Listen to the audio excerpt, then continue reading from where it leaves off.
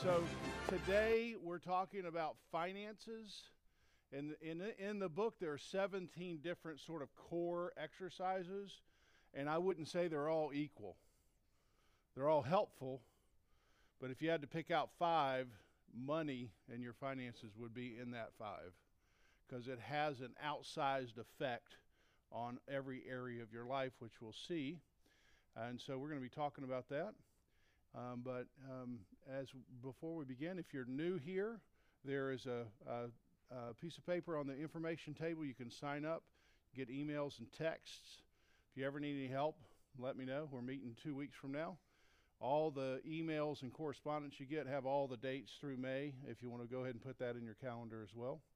And I wanted to have somebody come up as many times as we can who can just tell you, hey, here's how this area has affected me personally, or how I operate in that area, just for a couple of minutes. And that's going to be Mike Griffin today. Welcome, Mike.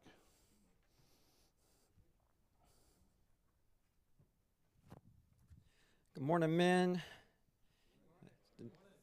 That was good. So the chapter is Mastering Your Finances. And I hate to tell you, but we're not going to be able to master your finances in 40 minutes. So we'll do the best we can. I would like to, Paul's going to talk in more detail. I only get 3 minutes. So if 3 minutes, I was thinking, what can I say in 3 minutes? And I think the biggest thing I can tell you is do not worry about your finances.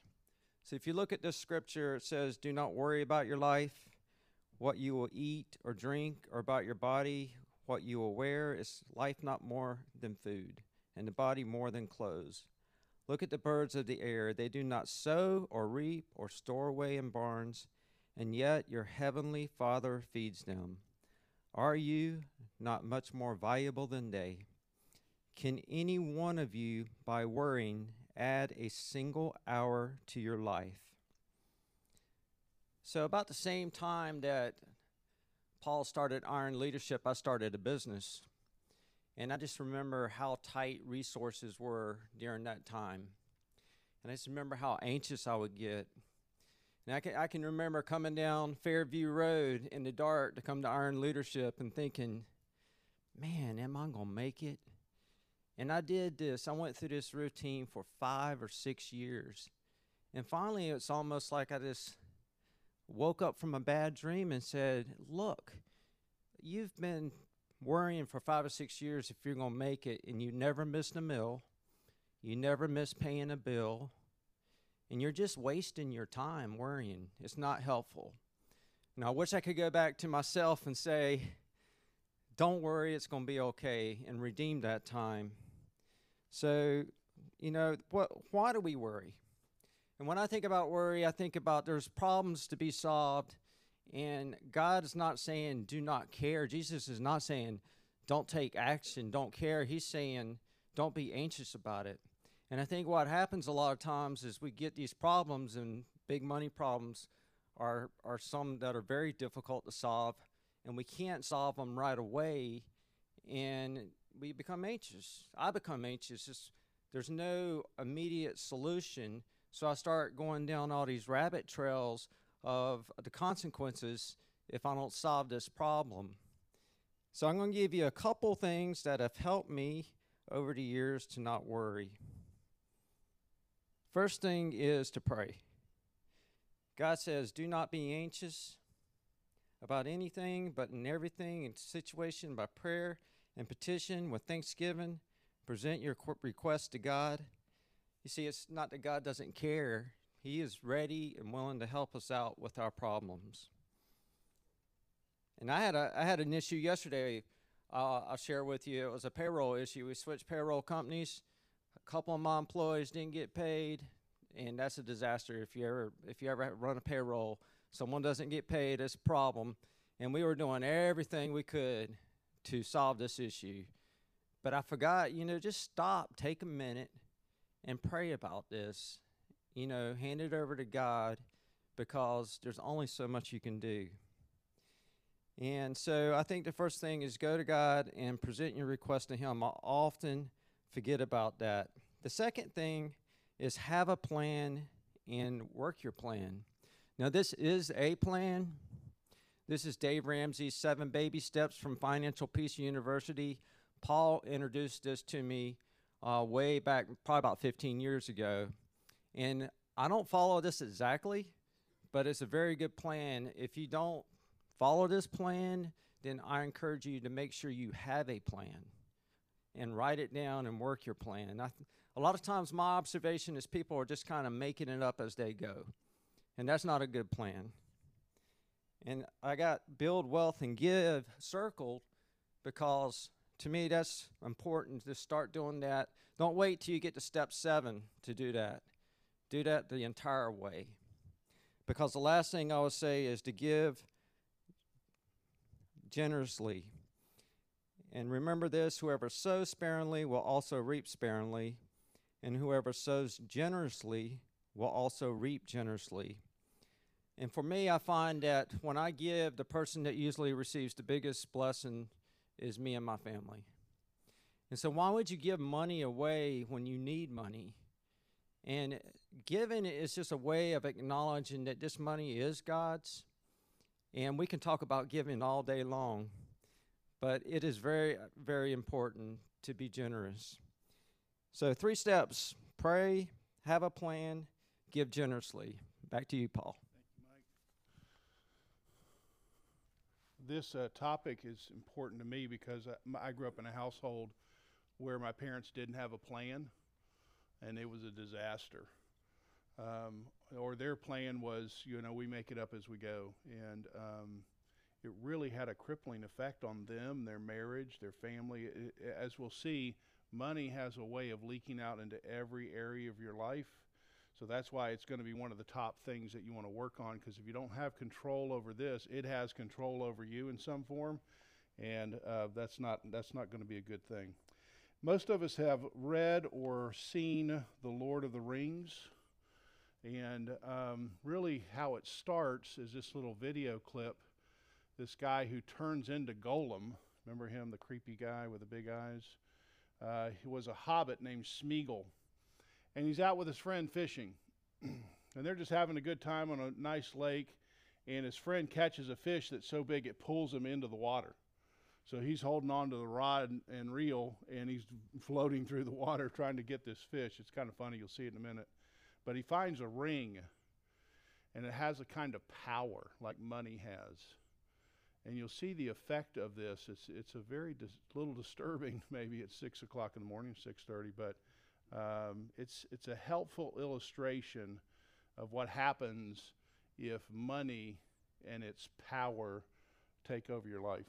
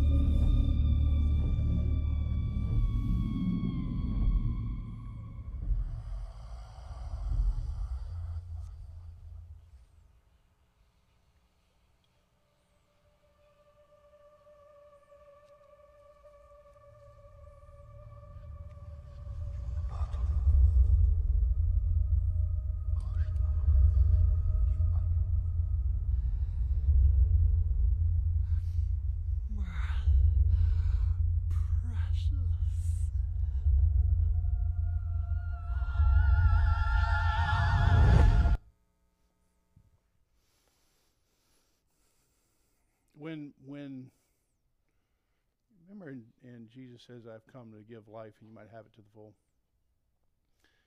The next verse is, the enemy comes to steal, kill, and destroy. That's exactly what you got to see right there. And he does it in a bunch of different ways. And money is one of those ways. And we live in a culture that's just awash in how you operate with money. Not that all cultures don't have it, but in America, we live in the most prosperous time in human history and in the most prosperous country. And yet it still has this powerful effect. And if you don't get control of it and you put it on as your savior, the answer to your problems, I love the way Tolkien visualized it. You disappear. Like you think you're going to find life, and when you put it on, it's like you disappear. The real you disappears into this void of this hunger for something that you feel like is precious, that you can't live without, and you would kill, you would steal, you would destroy in order to have it. We're going to talk about this from probably the most famous passage about money that Jesus talks in Matthew 6. So if you want to look at Matthew 6, verse 19, I found it interesting that the title of this chapter for Tim Challies is Master Your Finances, because he's used a lot of verbs to describe what each chapter, like embrace, renew, practice, prioritize, redeem, pursue, but he chooses master. And I think he chooses master because of this passage. He understands that you're going to master it or you're going to get mastered by it. Those are really the only two options. So it's not something you pursue or you redeem or you embrace or you prioritize. It's something you have to master. Matthew 6:19, do not lay up for yourselves treasures on earth where moth and rust destroy and where thieves break in and steal, but lay up for yourselves treasures in heaven where neither moth nor rust destroys and where thieves do not break in and steal. For where your treasure is, there your heart will be also. And then Jesus gives this illustration. The eye is the lamp of the body, so if your eye is healthy, your whole body will be full of light. But if your eye is bad, your whole body will be full of darkness. If then the light in you is darkness, oh, how great is that darkness. No one can serve two masters, for either he will hate one and love the other, or he will be devoted to one and despise the other. You cannot serve God and money. No one can serve two masters. Interestingly, Andrew Carnegie, one of the richest men at the turn of the 20th century, he said this: man must have an idol. I just think that's an interesting opening. Like he understood every man's going to have an idol. The amassing of wealth is one of the worst species of idolatry. No idol is more debasing than the worship of money. It has the power to degrade you beyond hope of permanent recovery. I mean, he could have just been using Tolkien's vision. It has a power to degrade you beyond recovery. If you put it on, you disappear. You may have heard the famous response by John D. Rockefeller when asked how much money is enough, and he replied, you know what he says?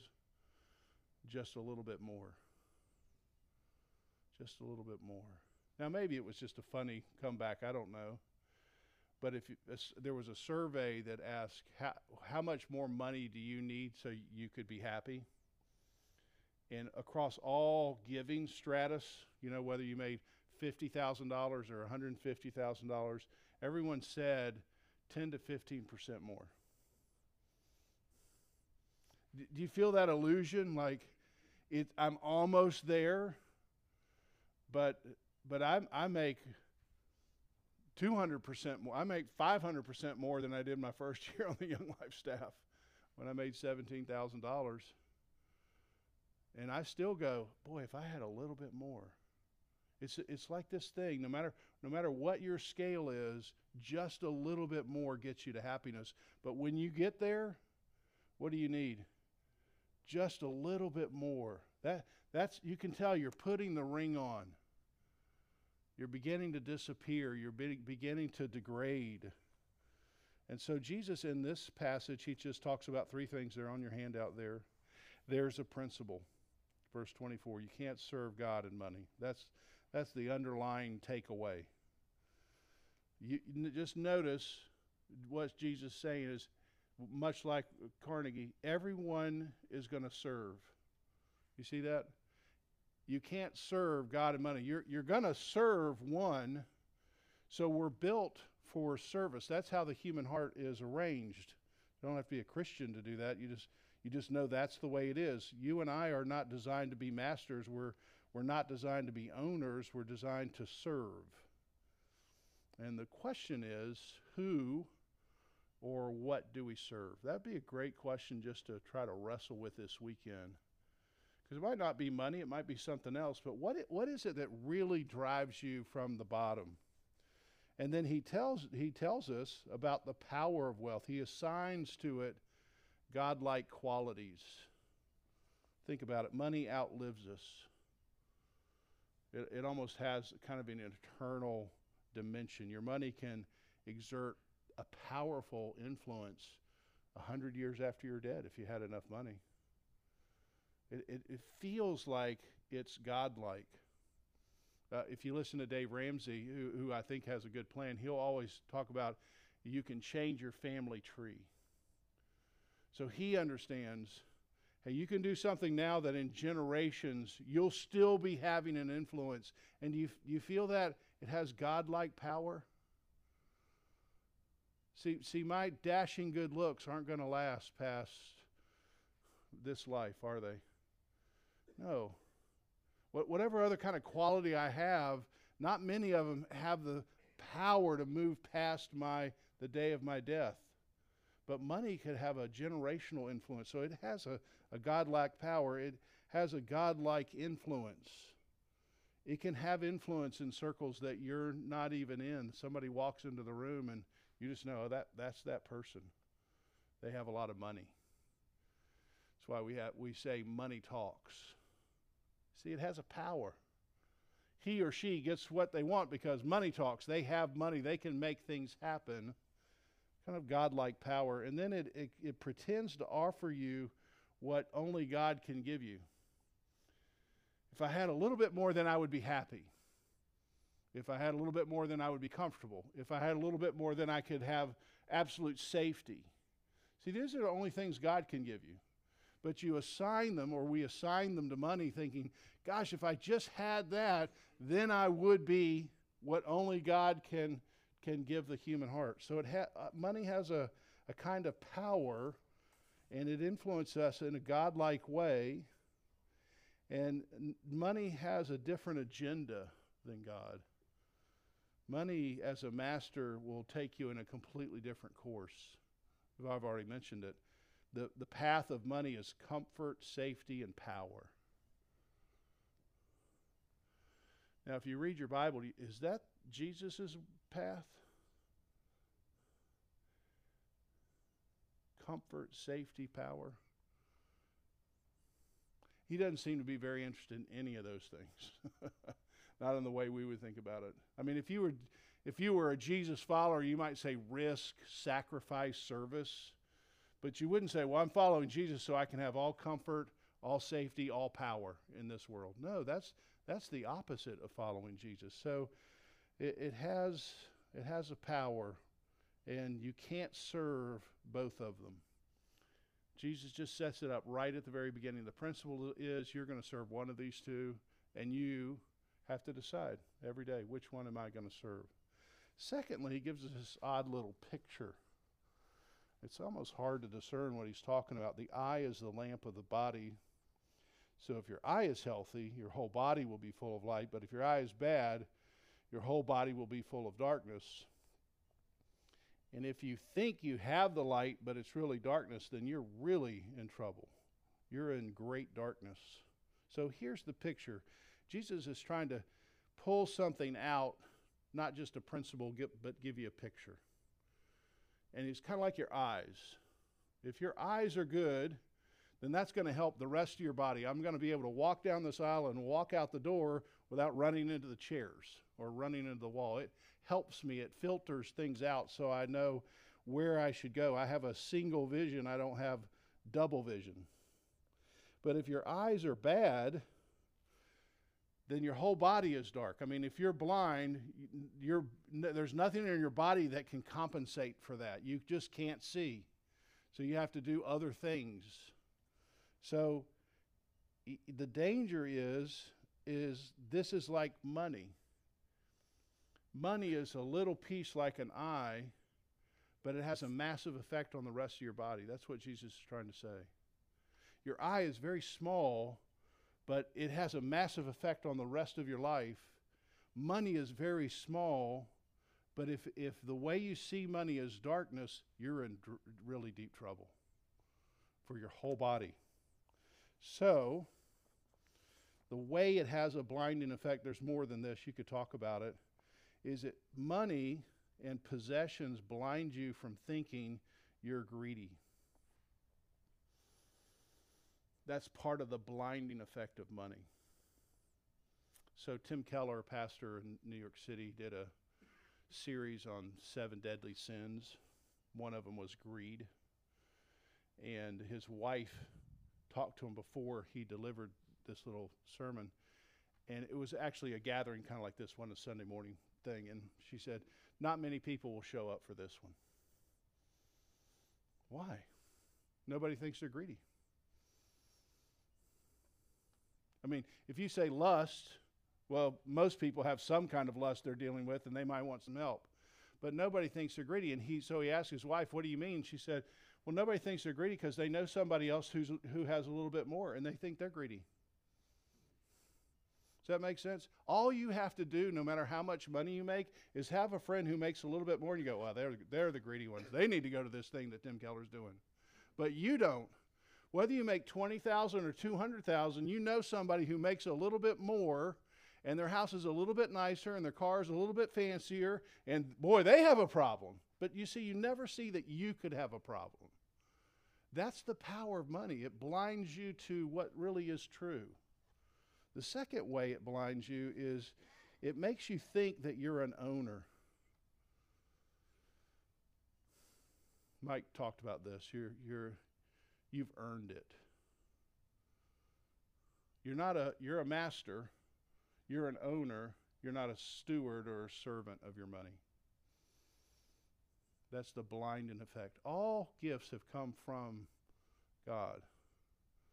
So you're a receiver, and you could be a servant. You could be a steward. You could be somebody who's you're helping God in the finances that He gave you to manage them in some way, but you don't own any of it. It's all came from Him. It's all going back to Him. But the problem is, you don't have to train the human heart to make the human heart feel like, hey, that's mine. Last Friday, I think it was, I went to a Hoggard Hanover basketball game.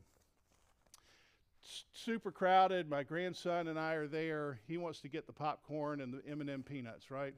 So we stand in kind of a long line, and I pay for it. I hold his hand. We get back to the stands. I tear open the bag. I snap open the bottle. And then I think, I'd like a peanut M&M.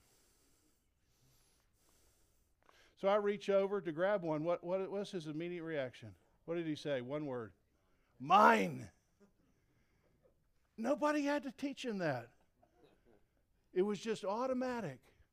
Sweet little Daniel Paul Phillips. Going to have to change that middle name now.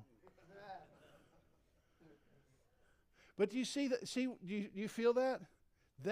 What he displayed is how I live so often. Oh, that's mine. Okay, I stood in line. I gave it to you. I opened it for you. I paid for it. And now you're saying it's mine. That's the human heart. That's the ring that you slip on. When you say mine, you're slipping on the ring. You're starting to disappear. That's the blinding effect of money. That's when you know you have a bad eye. Finally, Jesus says there's some practice you can do, and you can talk more about some specific things. But the practice is do not and do. Verse starts in verse 19. You got to reverse course. You do not invest your treasures in things that the moth and rust destroys. Do invest your things that don't get destroyed by moth and rust. So do not. You've got to reverse course. The way you've been thinking about money, you have to back that up and say, I've got to re-engineer that. I love going out to 421 to the dump. This is really a favorite thing of mine, because I'm at the age where I like getting rid of stuff. I don't like getting stuff anymore. And like when my kids say, what do you want for Father's Day? Take something out of my garage. That's what I want. I don't need anything else. If I need it, I buy it. Just take something away. And I took an old television out there. Have you ever done this? This is really worthwhile. It's kind of a good Saturday afternoon thing if you don't have anything else to do. So I've got the big box television that cost me, my inheritance when I bought it. I can't pick it up hardly. It was state of the art, baby. And there's a mountain of them out there. And I took some time. This is how terrible a weekend I was having, to look at some of these televisions at the dump. And I was like, I remember this one. It was in Circuit City, which you don't even know Circuit City, some of you. And I remember seeing that, and it had the speakers on the side, and I was like, wow, I really wanted that, but it's not worth a nickel now. And at some point, I thought, if I had that in my house, then wow, I wouldn't need anything bigger than that 25-inch television. Now you wouldn't even buy a 25-inch television. But you see, there's so many things we invest in that are on their way to 421. But you think, oh, I got to have that right now. So you got to reverse course. You got to reverse course. And this is very easy to say and very hard to do. So I heard somebody say, instead of live, save, give, which is how most people live their lives. Most people live their lives paycheck to paycheck. So they live. They happen to have any money left over, they might save it. What was the stat I heard recently? I think it was something like this. 37% of American households have no savings, zero. The next 19%, so it ended up being 35, whatever the number was, 55, have less than 1,000. So 55% of America's households have less than $1,000. So you probably heard, how many households can have a $400 or $500 event happen in their lives? It's, half people can't. So you just live past your paycheck. If you happen to have money left over, you save it, and then you say, well, giving, well, whatever sort of comes around. If I just happen to have some money when I go to the banquet, go to the church. And you really have to reverse that. God's plan has always been give, save, live. So the principles, you know it if you're in the Bible, of first fruits. The very first cutting of the crop went to the Lord. And then everything else you were a steward of. But see, we say, the first part of my paycheck goes to my house, to my car, to my food, to my cable, and then if I have any left over, then I decide what I should save and what I should give. And we've got to reverse course on that. But to reverse course, that's going to create some financial pain. If you're not living this way, to try to reverse course, don't try to do it all today. But so many people I find say, I really would like to give to things of the kingdom, but I just can't. And I don't know them, so I don't say this, but sometimes I think, I bet you could if you reprioritize your life.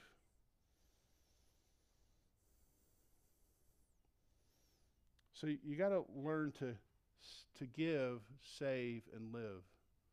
Don't invest in the television that's going to be in the dump. Do invest in things that are going to last forever.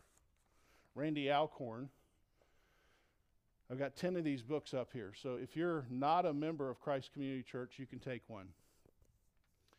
If you are a member, we're going to give these away in a couple of months, so you can get one then.